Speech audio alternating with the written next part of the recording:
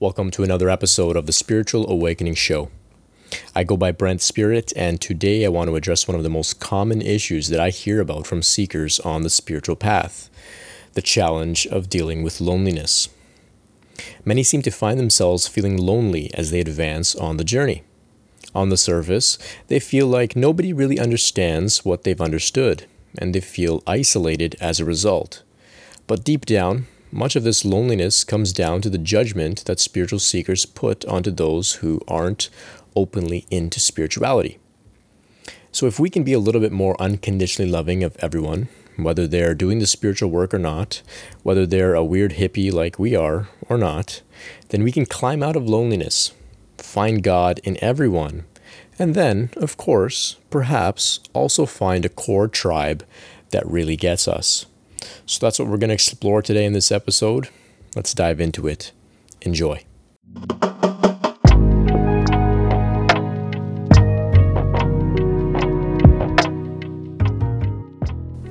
So it's very common for spiritual people to become arrogant and judgmental about others that aren't experiencing life in the same way as they are.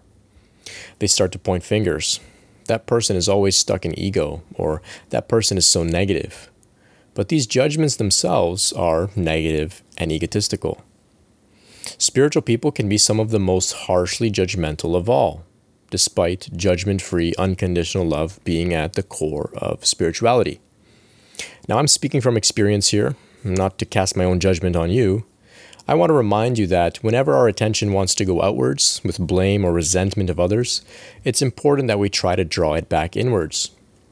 I've certainly felt this same sort of arrogance and holier-than-thou feeling towards many other people in my life.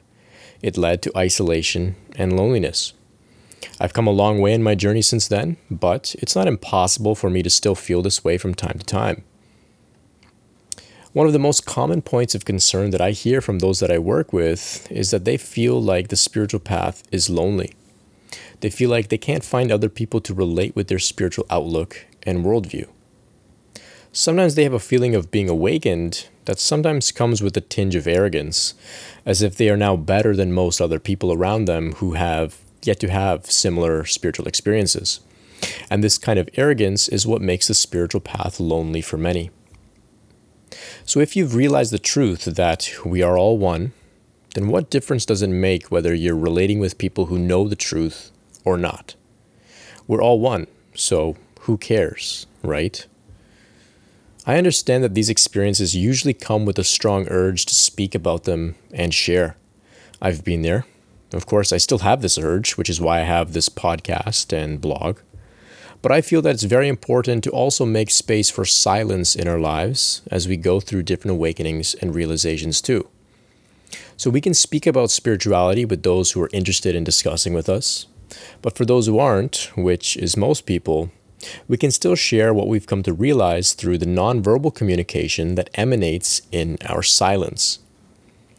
If we set this intention, that opens us up to connecting with all kinds of people, not just the overtly spiritual people who seem to get us. And that's how we can ease some of the loneliness and drop the natural tendency to judge others about whether they're on the spiritual path or not. Ram Dass said that we are all God in drag. And he also said that we're all just walking each other home. So if we really awaken to these ideas, then we can find ourselves in the company of God with literally anyone. We don't have to walk home alone. And with this attitude, anyone can be our friend on the path, whether they know it or not. The spiritual path can be a walk on the razor's edge between knowing and understanding things in a different way than others, and yet at the same time being at ease with them as they are, without wanting to change them or to run away from them. Can you be spiritual in the midst of so-called non-spiritual people? Can you be unconditionally loving in the midst of those who have no idea what that really means? These are the true tests of one's spiritual realization. This is the true spiritual practice. So I hope you found some value in today's message. If you'd like to find out about meeting with me one-on-one, or if you'd like to reach me with any questions about your own spiritual journey, you can visit brentspirit.com. Until next time, peace.